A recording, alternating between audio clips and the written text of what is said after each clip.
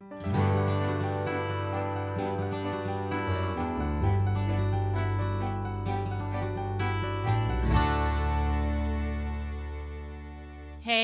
welcome everyone to the Metro Music Makers podcast. This is Allison Gerald, and I am here with co-host Mark Grundoffer. Hello, Mark. Hey, what's up? Hey, we are continuing our series about professional musicians and all the different things we do to make our worlds happen. And we love doing it. I mean, right? Yeah, that's right. Reason. And you hear a yes from our guest today, Ronnie Chris, who is country Americana songwriter and artist based in Nashville, Tennessee. Ronnie, welcome to the show. Hey, everybody. Thanks for having me. Yeah, we are really excited to talk to you coming from a different market. You sit right next to us here in Atlanta. But we know it's a whole different ball game up there in Nashville. At least that's what the rumors are here in Atlanta.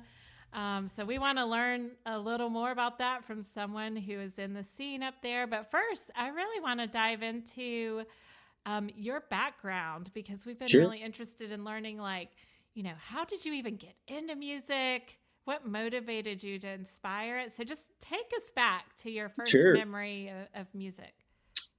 Well, I have a pretty eclectic musical history story, I guess. So I was born in Arkansas, but raised in Chicago. So I'm very weird in that way. And I started playing guitar when I was 17, I think, something like that. So pretty late. But I always listen to music. So, as early, I remember the first, and I told when I was on another podcast at one point, I told a little bit of this story, but it's important to my sort of background. When I was real young, I remember the first music I ever bought. I was in a Walmart in Arkansas. It was the summertime because I used to spend summers with my dad in Arkansas. And I walked in, and back then, the big thing was the music section had all the tapes because it was all cassettes, because I'm old. And they would have, if you remember, well, and those of you who are super young, you won't know this, but like back then you could buy actual, the full albums on tape, but they would sell the singles. Yes. Yeah. So it would be a tape, and on one side is the single song that you really wanted. On the back was the B-side. Mm-hmm. But it was a cassette tape. But you could afford those as a kid. Like, you could scrounge $2 out of your mom or your stepmom or whoever. Whereas if you bought the full album, it was like $8 maybe or $7, something like that, and they weren't necessarily going to spend that on you. So I remember I bought What It Takes by Aerosmith. Yes. And I love that song. I just love that song. So I always loved music. And as I got older, that was probably when I was 7. And then I had a stepsister who was all into hair metal. So she had like the Poison posters and all that stuff. She was older than me, all over the walls. And she would listen to that stuff. And then as I got older, middle school, I really got into rap and some of that stuff. The big thing that kind of came out that sort of shifted my world was, like a lot of people my age, was Nirvana. So then I shifted into that a little bit. And I always liked Aerosmith, though, so I used to listen to a lot of that stuff. And then, I don't know, at some point, I saw some people playing acoustic guitar. I started seeing more and more people playing it, and I kept thinking to myself, I'm like, I should be able to do that. Like, I can do that. And so I went on a limb and asked for that for Christmas one year, and I got this guitar and immediately started. Were you in high school at this point? Yeah, this would have been my senior year in high school. Now, who did you see that was playing? Were these like friends at school, or? So I would see these young kids playing at random parties and stuff, and like back then, like they would all. Anybody my age from Chicago would laugh at this, but like if you would go to these parties, right? And if there was a kid who broke out a guitar, he'd play Breakfast at Tiffany's. That song. You know what song I'm talking about? You mean Moon Oh. No. Yeah, no. Yeah. Like what is that group? Like the 90s. Breakfast at Tiffany's. Yes. Said I think I remember. I'm totally gonna link that song in the show. It's Blue something. Yes. Yeah, I can't remember the band. Like, my gosh. That was like that song owned the radio in the early 90s. That song. And it was the popular song because girls liked it. So guys who play, and you could play it on acoustic guitar. You can't like impress somebody really well with a super complicated guitar song on guitar at that age at a party, right? But you could pull that song out and start singing. The girls would sing along. You know, the other one you could throw out there is if you knew like Closer to Fine or something by the Indigo Girls. Like it was always female driven. What got them excited? You know. So wait a minute. So you get this acoustic guitar and like right off the bat, are you learning Breakfast at Tiffany's? No. I didn't. Okay. That wasn't my. No. So I see these people playing these guitars, and I'm like, well, I've got to be able to play those guitars, and I sure as heck am not going to play that song. That's like my thought in it. And I had the artist that I liked at that time. I was really into Dave Matthews, so I wanted to learn what he was doing. Oh, that's not difficult. Yeah, right. I didn't know that till I got the book. Anyone listening that's not familiar, Dave Matthews basically made up chords that no one else can play.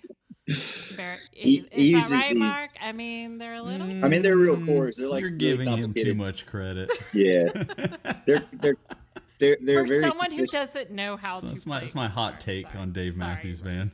Well, Dave Matthews is playing sophisticated jazz chords, not playing jazz, basically. So like they're these triad chords, or more than that. But they're a lot of, you know, if you met like a really good jazz player, they would use some of those chords, but they're using them in a different way. Whereas Dave's using them for pop music.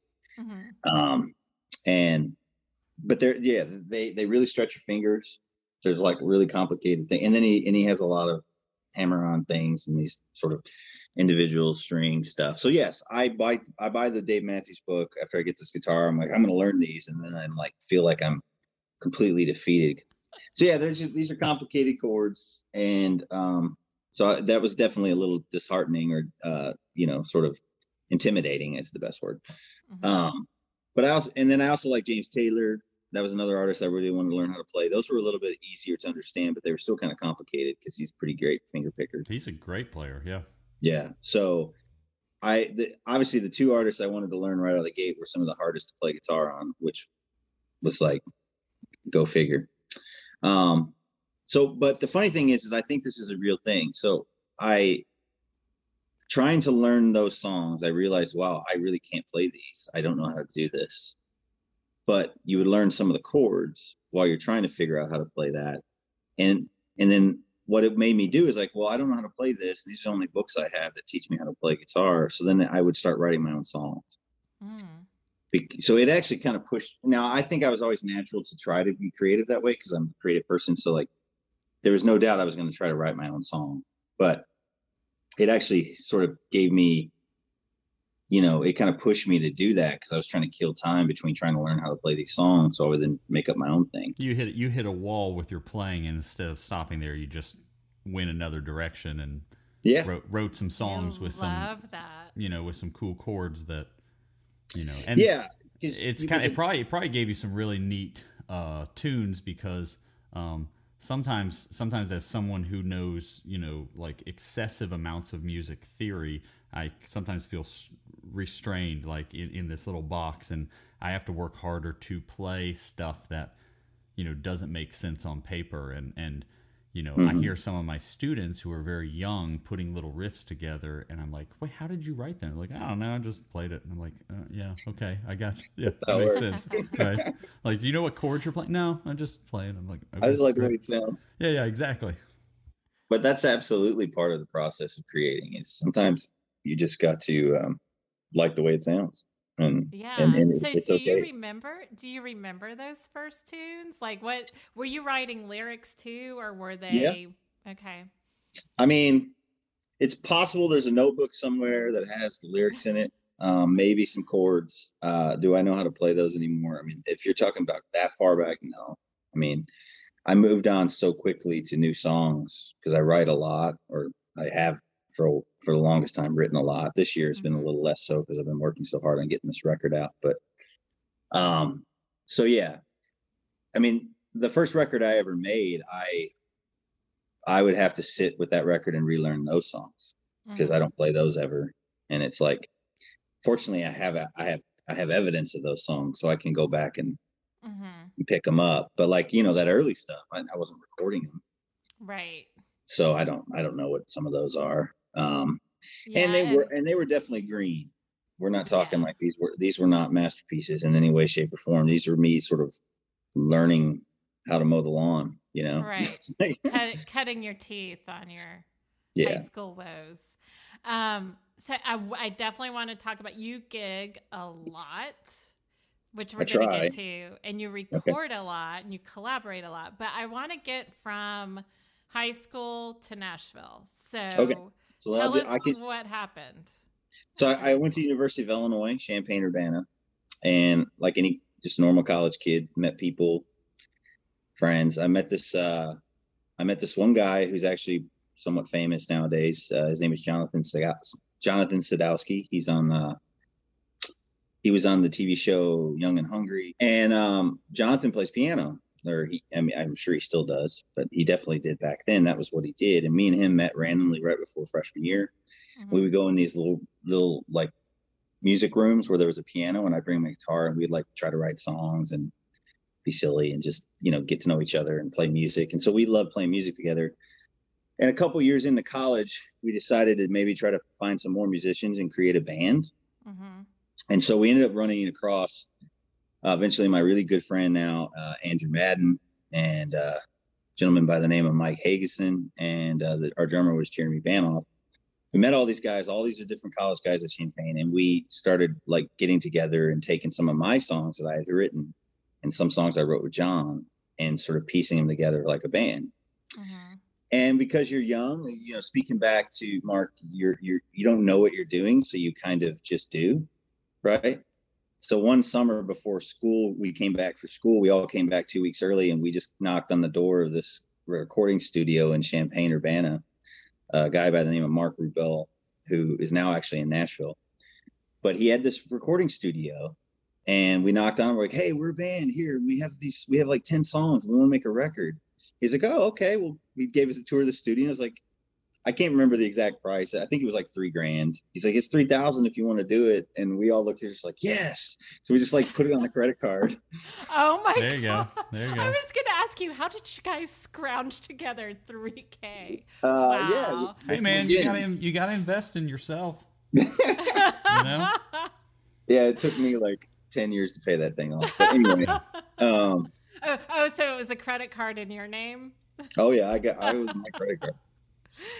I'm pretty sure that's what it was. It was either that or like, I know there was some, it was either that, I think it was that and the CDs that we had ordered. But anyway, but it was the most amazing, life-changing experience I've ever had, because we went in for a week, like any band you've ever heard of. We went into this studio every single day, and we spent our day making these 10 songs, and we'd be there 12, 13, 14 hours. And we made this incredible record by a bunch of young green people that, like, you listen to it now and you know, especially as long as I've been doing this, you like flaws of it, but you also hear like this magic in it. You're like, wow, like that happened. And there's a lot of cool stuff in it, you know? And it just, I got bit by the bug. I was just like, I have to write songs. I have to record them. I have to perform.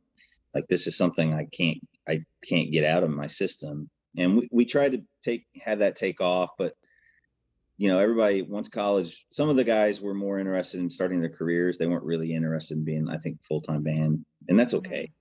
Well, and John, he was also trying to get into acting. So once we left college, he went straight to LA to try to do that, which he's been very successful at doing.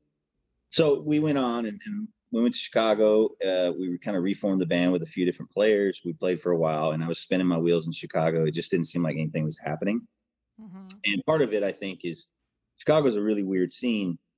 Back then in particular, if you could be in a hard rock band, you could be a blues band or jazz, you know, all of those, you could do things up there, or you could be a cover band or kind of this college rock cover band. But like, to be an original band that like wasn't doing like kind of harder rock, it didn't seem like there was a real lane up there. Yeah. And so was this the 90s? Like, no, this would have been When I was playing in Chicago, you're talking 2002 through 5. Okay. 2003 through 5. I just gave away my age. That's okay. I just gave away mine. Were you studying music in college? No. I was studying visual art. Which we're looking at your artwork behind you right now. That's one of them. Yeah, that's really. Can you tell us a little bit about that? Sure. Like, why did you go into visual art? Because I'd my first talent was I've always been an artist since I was little. I was always drawing and painting and doing stuff like that. And so I went to U of I to be a graphic designer. Mm-hmm. That there's a weird system there, which I still bothers me the way they did that there. And so I ended up not being able to get into that graphic design program. And because I was already established there with friends and stuff, mm-hmm. I should have probably transferred out to another place where I could do graphic design, but I ended up staying at the school. And then I went into art education and painting. Mm-hmm. And then I was doing music. Cool. Well, in a way, it probably was meant to be, because how the music would have. You wouldn't have stayed and met all those guys. I wouldn't have been in that band, probably. Yeah. If I went into graphic design, I'd just be this Ronnie Chris graphic designer guy, probably. That's it. Right. Is that picture over your right shoulder there? Is that a painting or is that? Yeah, it's a painting. That's good. That's cool. Because I was gonna say it looks like a photo. Yeah, there's elements of photorealism that I'll do. I get, I do a lot of commission. Well, I used to do more commission. I've been so busy with music, mm-hmm. but I'll do commission for people, and a lot of times what they like is the sort of photorealistic elements of portraits. I've done people that people really like those kind of portraits. I even did this amazing. I mean, I still think it's maybe my most proud piece. It sounds crazy, but I did this amazing tribute portrait of this bulldog that my buddy's bulldog. It was like his life, his love, and it died. So he sent me a few pictures and we did this one, and the guy cried when he got it. He couldn't believe it. It looks, it basically is his dog just chilling on the wall. That's cool. Yeah. So, that's really cool. But that's one thing I do. But music, the funny thing is I can do that and I can have joy in that. But with art, visual art, it seems to run its course with me at some point. And then I'm not always as interested in it. Mm-hmm. And I'm never not interested in music. It's crazy. Interesting. I could just write songs all the time if I could, and perform. And I love doing that. And I love recording. I love working with amazing musicians that are better than me, and then us pulling those ideas together and creating. So can we talk about your songwriting? Sorry, Mark. Yeah. No, go ahead. Yeah. But do you literally carry a notebook around with you? We know you've got ideas going. Can you just tell us your process? Because everyone's is different.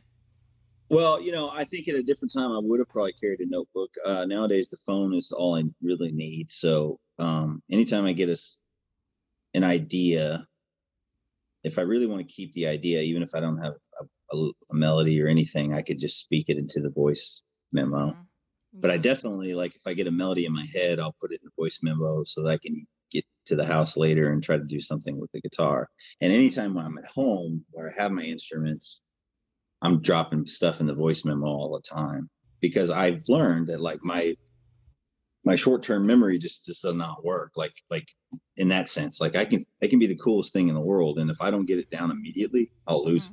The voice memo has revolutionized writing. It's just been great. But I've got a question, because I always ask, I have this discussion with my students, and I've talked to other writers and stuff. I purposely do not label my voice memos. I have voice memo 145, voice memo 300. What? Right? I don't label them, because I look at the timestamp and I can kind of remember if it's a real recent one, but I kind of want them to disappear in my phone so I can go back to them a year later and cycle through all my voice memos and find these cool riffs and Mark, things. Seriously, that is bananas. That's what I do. Yeah. That's cool. I record them on my iPad and my iPhone, so I have 2 banks of completely unmarked voice memos. There's hundreds of thousands of them. Yeah. I couldn't do that. I would say not even just about organizing, but the cool thing about my voice memo is it has random names, and I don't like. Usually, what happens. So this speaks more to my process, right? So if I have my guitar and I'm playing a lick or a chord progression, and I start singing, and this is a lot of how I come up with things, is I'll just start singing nonsense in melodic tones, right? And then it usually draws out these really cool melodies, and it also will draw out a phrasing that's cool, even though the lyric is nonsense. But in the nonsense, there's cool words that you say. There's like, you might even say a really cool phrase, right?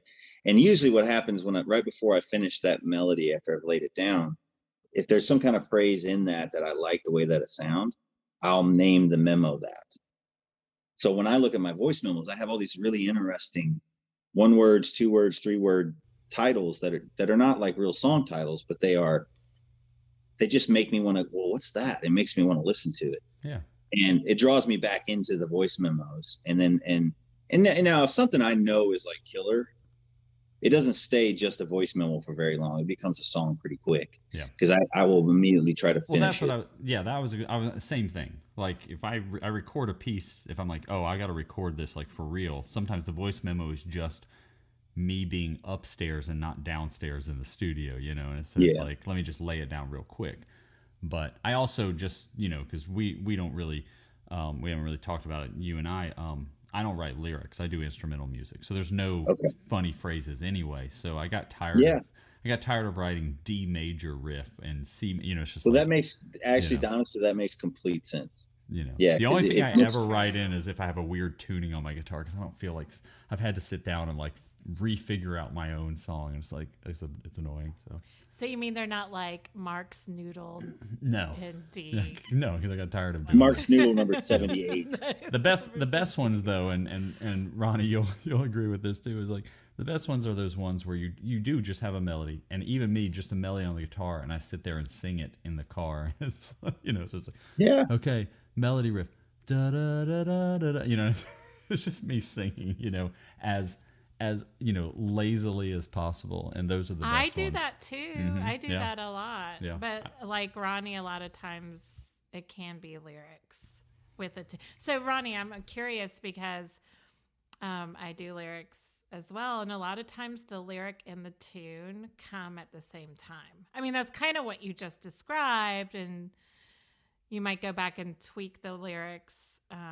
Oh yeah, there is not one lane that I drive down to get to a particular song. Like, sometimes it's pick up the acoustic guitar, play a little pick and lick, and then that makes me think of some kind of vocal melody with some lyric.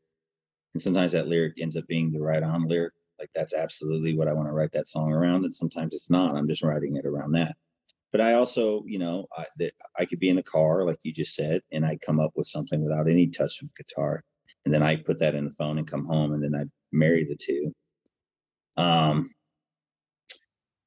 then sometimes, sometimes I don't do this as much. This is the one I do the least amount of times. But if I don't have a guitar with me, or I'm just staring at a computer screen with a Word document open, I can start just writing, like trying to write a story or like piece together some kind of idea in more of a lyric form than like a literature form. And then I can eventually maybe use that. When I first got to Nashville, they encourage you to co-write a lot. That's how this is what I've heard. I want to hear all the Nashville secrets. Yeah. Well, I was told pretty quickly when I got into town, it's like, if you want to do this, you've got to get out to all the open mic nights and the writers nights that they have in Nashville. And you've got to basically get booked for those or allowed to play for those. And you need to play those. And then you find people that are playing those nights that you think are good. Mm-hmm. Go ahead. I was just going to ask though, like, so you get there and people are telling you this, but who are these people? Like, how did you initially kind of get hooked into where you're just meeting those That's a great question. Who are giving you these tips?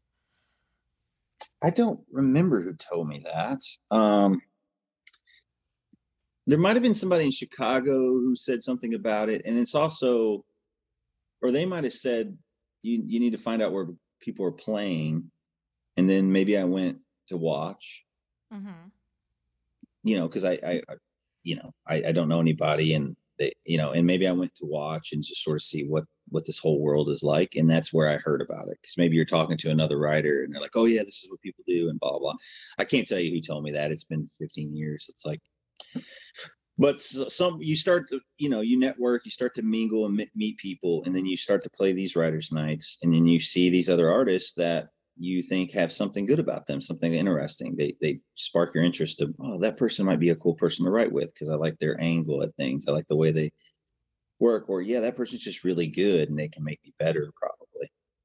And so you meet folks, and if they like what you're doing, they usually are pretty, you know, when you're going to those, everybody at those are at that level. Basically, they're new to town, they're trying to network, so everybody's kind of all eager to meet new people and write with new people anyway, because it just becomes this thing. The people who have been there, like now, I've been here 15 years. Like, there's many of those I just don't play anymore because I, you know, every once in a while I'll go back and play. Just it partially is sort of like it's part of my past to sort of re-engage with that. But like, I need to be writing with a lot of people in a different place, and they're not at those places. So I mean, it's like life is, right? There's a progression in Nashville, and there's a progression, yeah, in Nashville, in life, any kind of business. Like, you know, the CEOs aren't hanging out like all the time with the new hires, right? They have events for that. When they're off to, and it's not about elitism. It's just you're working alongside people who are working at the same level that you're working at, right? And so that's kind of a thing that happens, and that happens in anything, and it happens in Nashville for sure. So can you take us to your first co-writing experience? Like, what did that look like? I want to hear specifics. Was it like you actually got together in a place? Yeah. I mean, I want to know what that was like. So this would have been 2008, probably 2007. No, 2007. It would have been 2007 for sure. Might even been late 2006. So yeah, you definitely got into a place because there was no Zoom in or nothing like this. And so you would basically, hey, you want to write? Yeah, let's write. You get numbers, you exchange numbers, and you set up a time, a date, and someone's like, oh, you know, just can you come at my place? Sure, no problem. And so then I'm pretty sure my first co-write, I went to somebody else's place. You know, I'm you know, I can't tell you the first one. I don't remember that anymore, but they all pretty much look like this. You show up, you're like, oh, cool, nice place. You know, so this is awesome.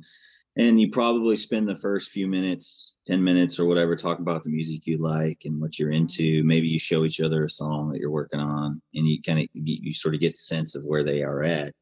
And you got any ideas? You know, yeah, I got a few. And you might have some titles or something written down, and then vice versa. And then you kind of together, you look at what's in front of you and you make a decision like, well, do we want to chase this rabbit? You know, like, this is kind of cool. Maybe we should work on this. Or, you know, the person you're sitting with might just play the coolest guitar lick you've ever heard. Like, we've got to write that, like whatever that is, let's build on that.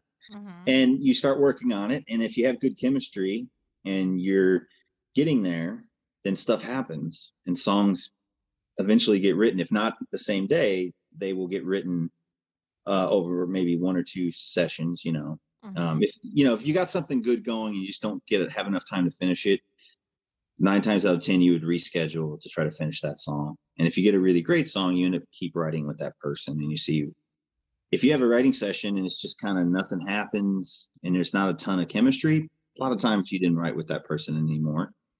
And they may have made that decision, or you might have made that decision. You know, there's times where, I mean, I'm pretty, you know, I try to be humbly confident in like what I can do. And back then, I was relatively confident that I thought I could write songs. You know, and sometimes you just get in a room and I don't know, you just didn't have it that day, or you just weren't impressing that other person. And, you know, that person didn't try to write with you again. And you're like, dang, what did I do? but like, you just didn't have it that day. But it's really good to do those. It's really good to do those sessions where nothing happens, because you kind of learn from them. I mean, oh yeah, there's I think as musicians we have to do, we have to throw that dart, 100 times before one of them sticks, and the amount of, and I'm sure Ronnie and Allison, this too, like just the amount of times where it has just, you got together to write or to jam or to do whatever, and within 5 minutes you realize this is not going to be good. Mm-hmm. But you kind of go through it anyway, and you go through the motions, and you work it out, and at the end of it you're like, yeah, we're not going to do this again. But you still probably found something that you can take away from it. Yeah. Well, and I, so I went through a bunch of those, and I met a lot of great people and started writing with a lot of different people, and you build these different relationships, you start different projects. I mean, I ended up starting a different band in Nashville when I first moved here called the Mercy Mechanics, and I made an EP with that music. My buddy Chris Floyd, who I believe he's in Georgia, I forget what town, but he lives y'all's way, and he was an incredible producer, guitar player. He's a little bit, I think he's actually a generation above you, Allison, in age. Wow. Like so he's like, well, because like he was playing music in bands in his 20s in the early 80s. Okay. Does that sound right? Yeah. About a decade. Yeah. That's what I thought. So, so he has a slightly different bent too. Like he loved like those really great, amazing bands from the 80s, like, and all those sounds, and like, and some of that stuff was pretty complicated musically, like way more complicated than most of the stuff we're dealing with nowadays. Mm-hmm. So he would have these great stuff we'd write, and we would just come up with such cool songs, because he could take my ideas and he could give them the extra sophistication that I didn't have, because I wasn't mm-hmm. quite that kind of a musician and guitar player. And so that was a really good partnership. That's cool. So I'm curious as to what was the ultimate goal with these songs, and then who got to keep them, if like, in the sense mm-hmm. of who was allowed to perform them, or were you guys trying to like get someone else to perform them? So the early goal in Nashville for me, which is a common goal for most people, is you want to either be an artist or have a publishing deal, and you're kind of getting out there and trying to find what what doors are going to open for you.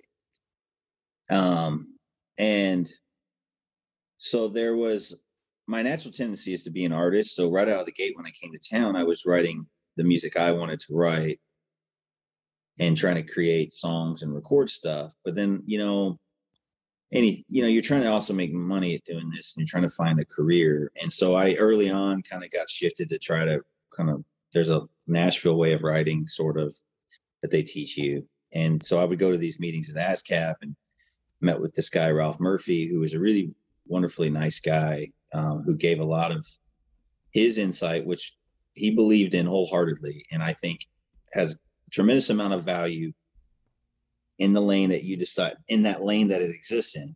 Mm-hmm. I believe music exists in many lanes outside of that lane, but he knew what he was talking about for that particular idea. And you're talking about that Nashville way of writing. Yeah. I mean, sum that up just like in a sentence. Well, I can sum up what Ralph used to tell me. Okay. Is always write to the woman. Every idea that you have, you write it so that the female is intrigued by it, likes it. It's sort of this it's something. Lines up with your early days in high school learning the guitar. It's funny, right? And then you use a lot of furniture in the songwriting.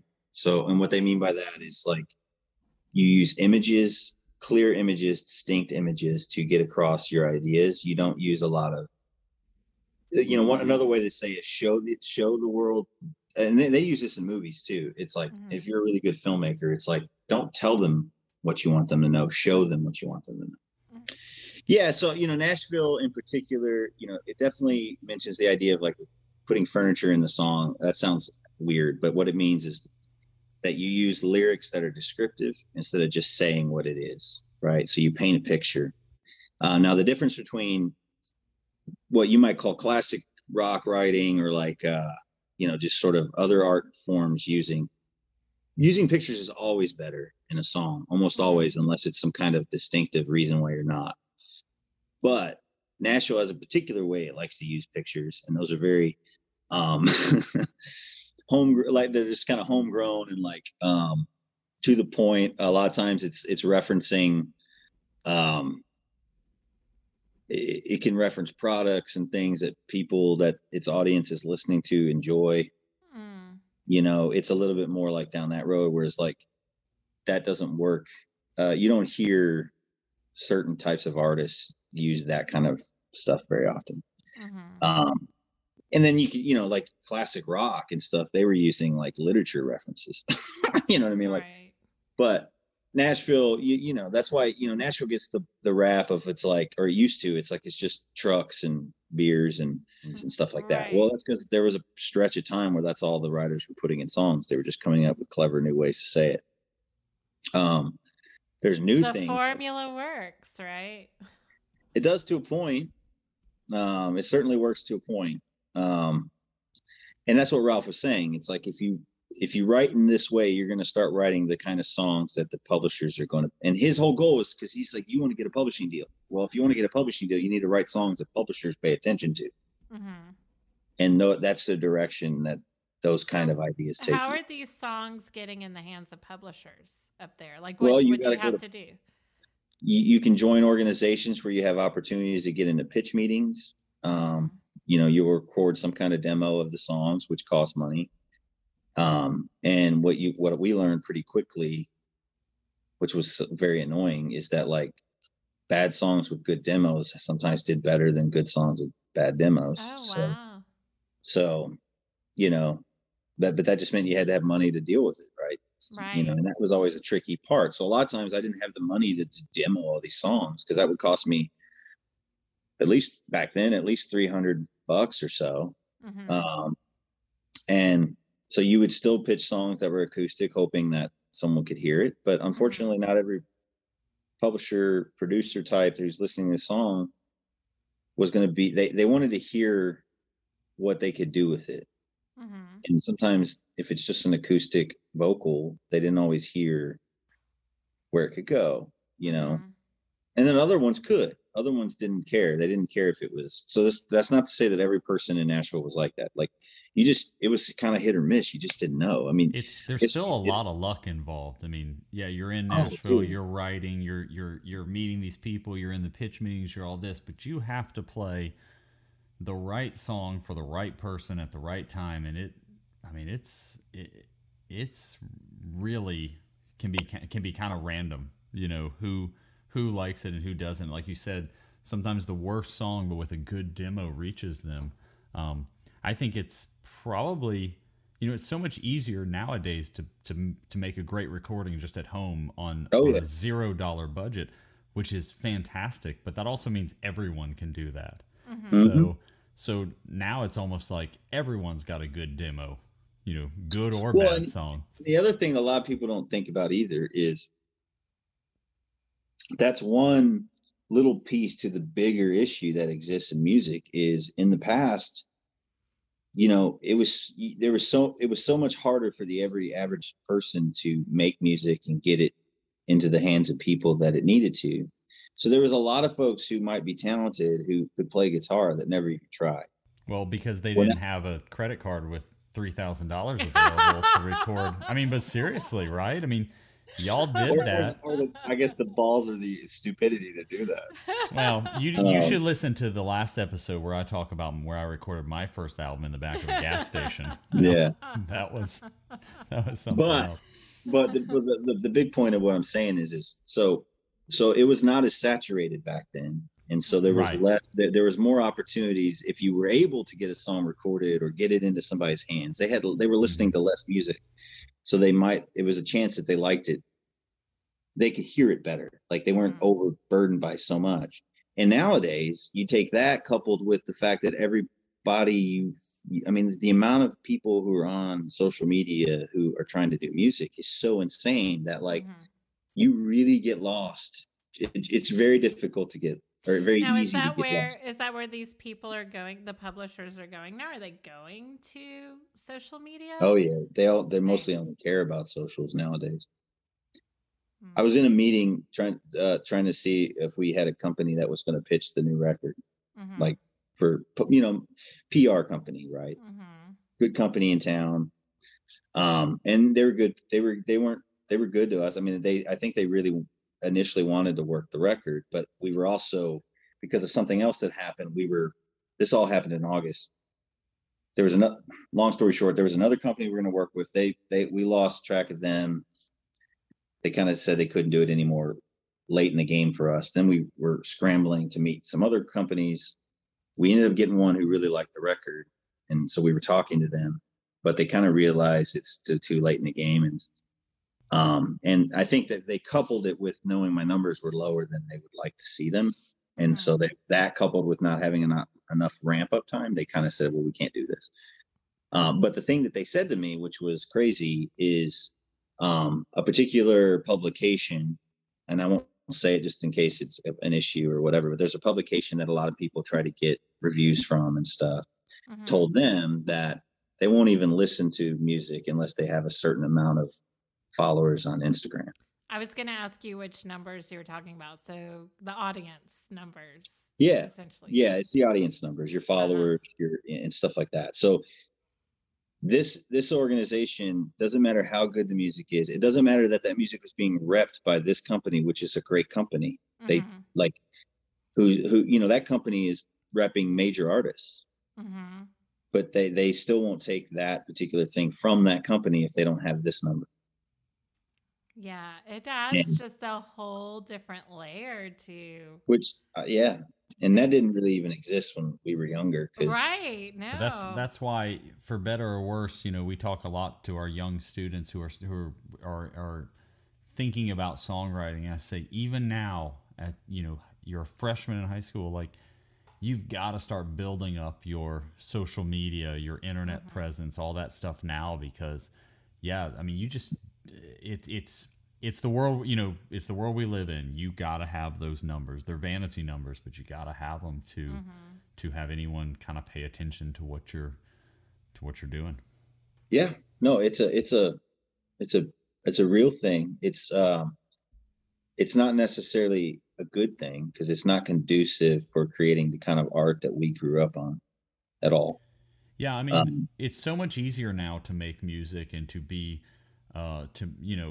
like when we were younger, we had to spend so much money or just not do it at all to make a really good product. And now it's so much easier to do. The problem is everyone can do it. So there is literally no barrier to entry. So, you used to be up against just the best of the best. Now you're up against just everyone who has a laptop in front of them, you know?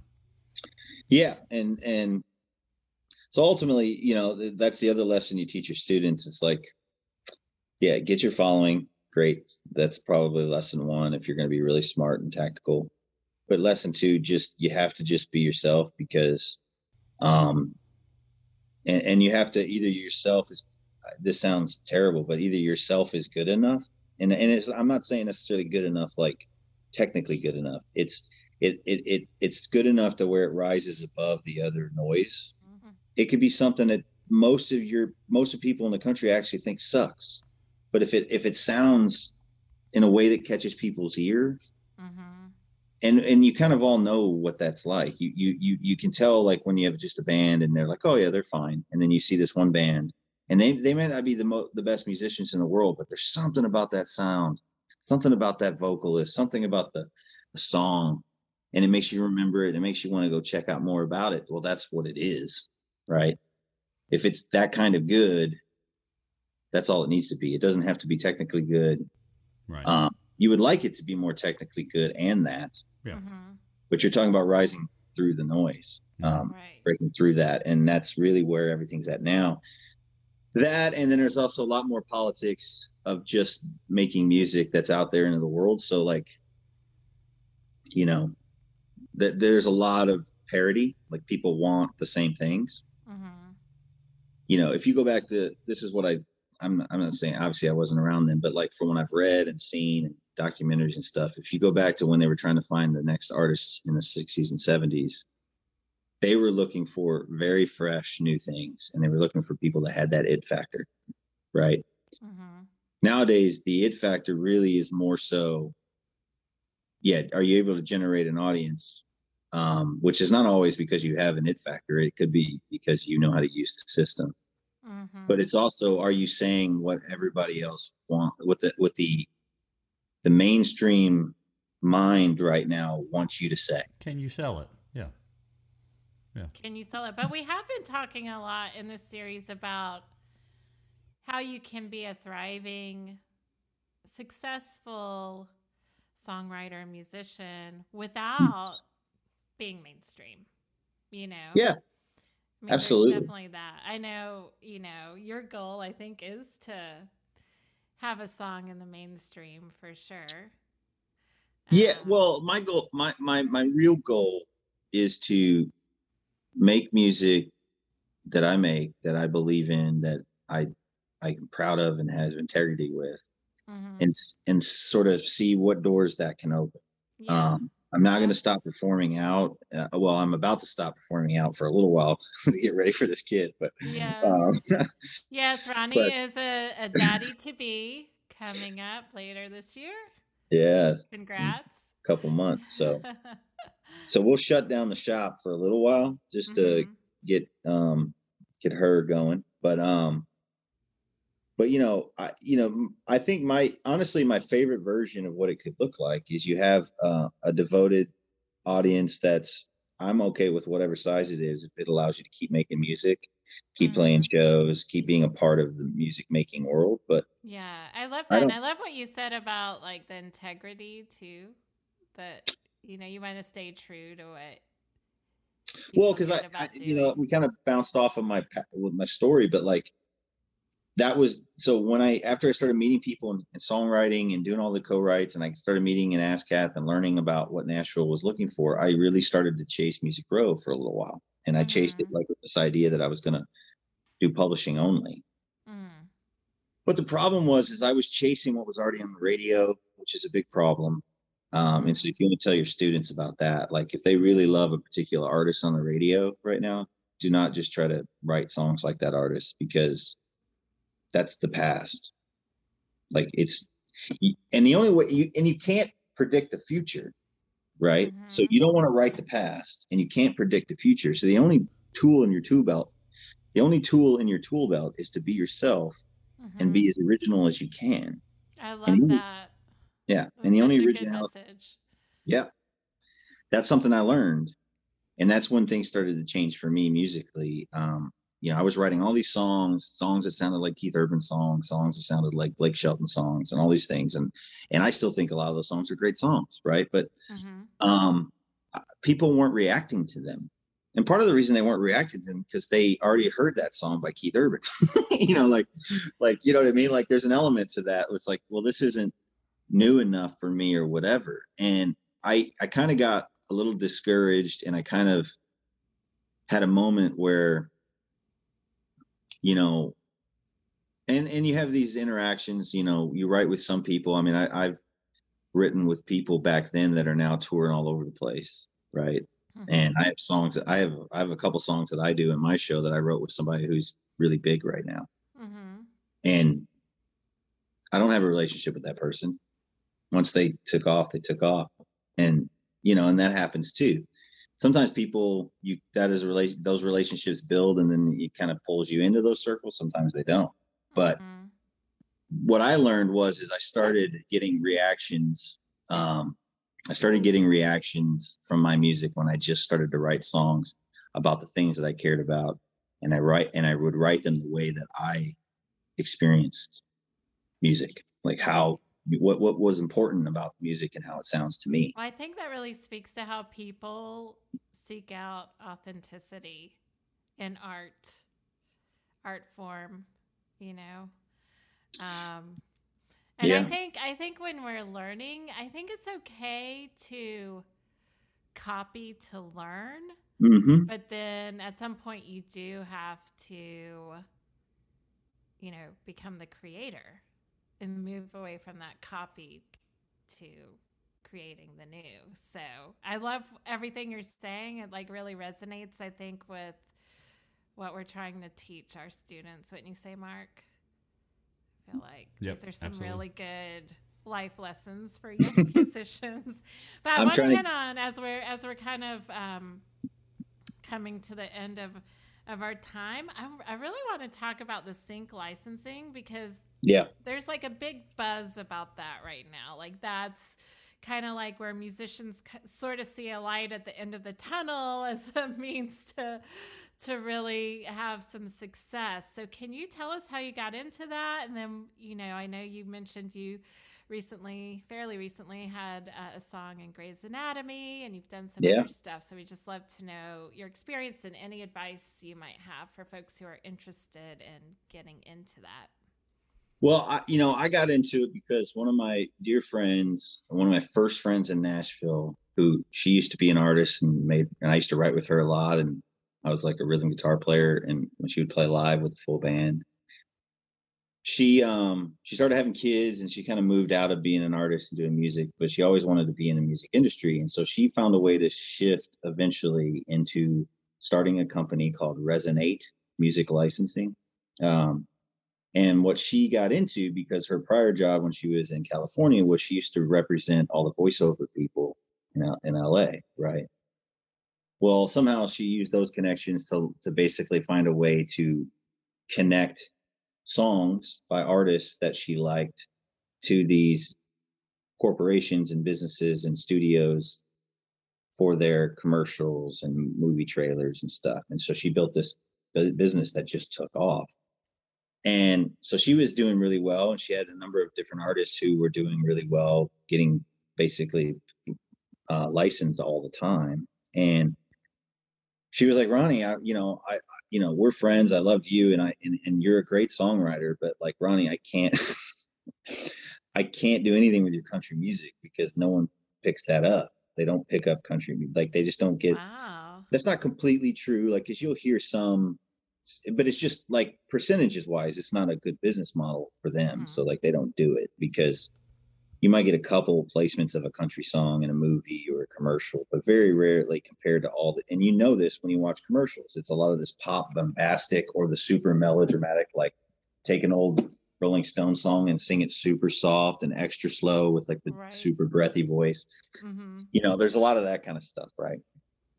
But she's like, if you will write more like a couple lanes, and one of the lanes that she encouraged me to write down is the kind of indie folk pop range, which is like Vance Joyce, and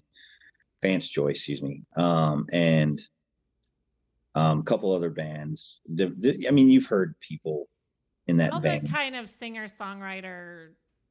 But they have that kind of that's folky popular. pop element. It's folky pop kind of element, right? And she's like, and I was like, absolutely, I can write like that, because there's a part of me that believes I can write most things if you give me a shot at it, right? I mean, because I love music that much.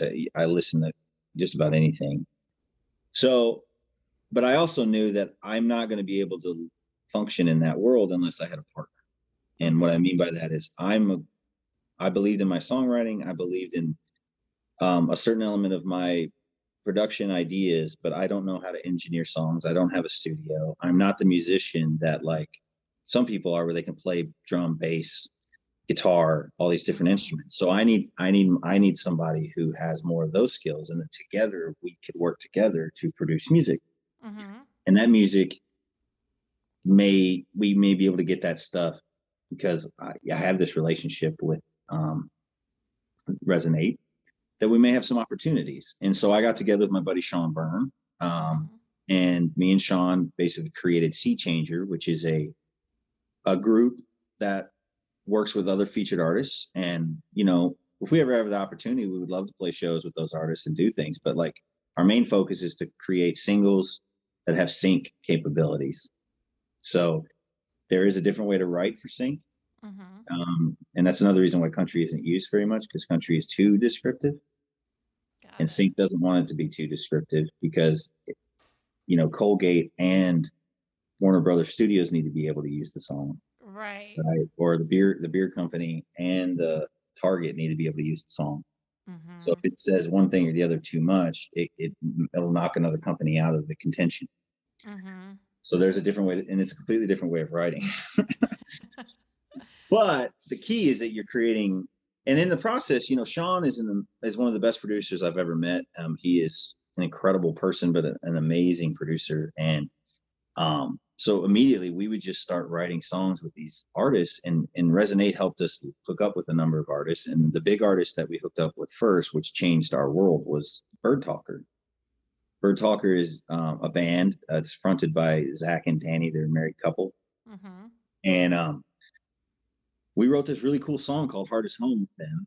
And we released it as a single, and Resonate picked it up, and they started pitching it for Sync. And the funny thing is that song didn't get picked up for Sync, but it blew up and went viral on social, like and Spotify and like streaming. Oh, cool. And so all of a sudden we were thrust into this world that I'd never been in, where that song has over almost 500,000 streams. Mm-hmm. And like it had 10,000 streams the first 24 hours. Like I've never seen that before. Wow. It was a new thing for us. And so that was really cool to sort of see that grow like that. And then we worked with Molly Parton, who is another really cool female singer, has an amazing, unique voice. And we wrote with her this really cool song. And that song did really great on streams, but wasn't picked up. But then 2 years later, out of nowhere, it was 2 weeks after Molly was on Colbert. So I don't know if that had anything to do with it, but it got picked up by Grey's Anatomy. That same song. Same song 2 years later. Wow. And these are just tunes that you were a writer on, or were you actually playing on the track? I mean, some of the tracks, there's stuff that we've done where I played a little bit, but I mean, I think Sean played most on those two songs. So you're primarily just in the writer field on that stuff. Well, we write and produce it together. Producing, yeah. Yeah. Yeah. But I mean, Sean's doing the bulk of the production now. Yes. So that's Sea Changer. But then I've seen another. Are you on a label, or I've seen? Is it Rainfeather? So Rainfeather Records is a label in Nashville that was interested in more of my artist stuff. Okay, cool. So you're releasing your own stuff through them. And so you've got you just released a couple of singles. Yep. And a music video for one of them, which I watched. You have Did two you watch music videos? I watched It Ain't. I watched It Ain't. Yeah, that's the new new one. Watch the other one. Okay. That was really fun. So I have to ask, were those your friends? Oh, yeah. Yeah. That was a lot of fun. Yeah. So for anybody who wants to make a music video, if you got some friends and they're rowdy and fun, and you have a barbecue in the backyard, and you got the camera equipment, and you have the time, you can make a fun video. Yeah, that was really fun. And the camera quality was so good. Yeah. I mean, we really lucked out. There's two people. Kalen Hendricks was the main sort of director with me. We directed it together. Mm-hmm. He did most of the shots, but a friend of mine, his name is Brandon Norwood, is learning. The crazy thing is he's getting into videography, but he has the best equipment ever. Cool. So that came in handy.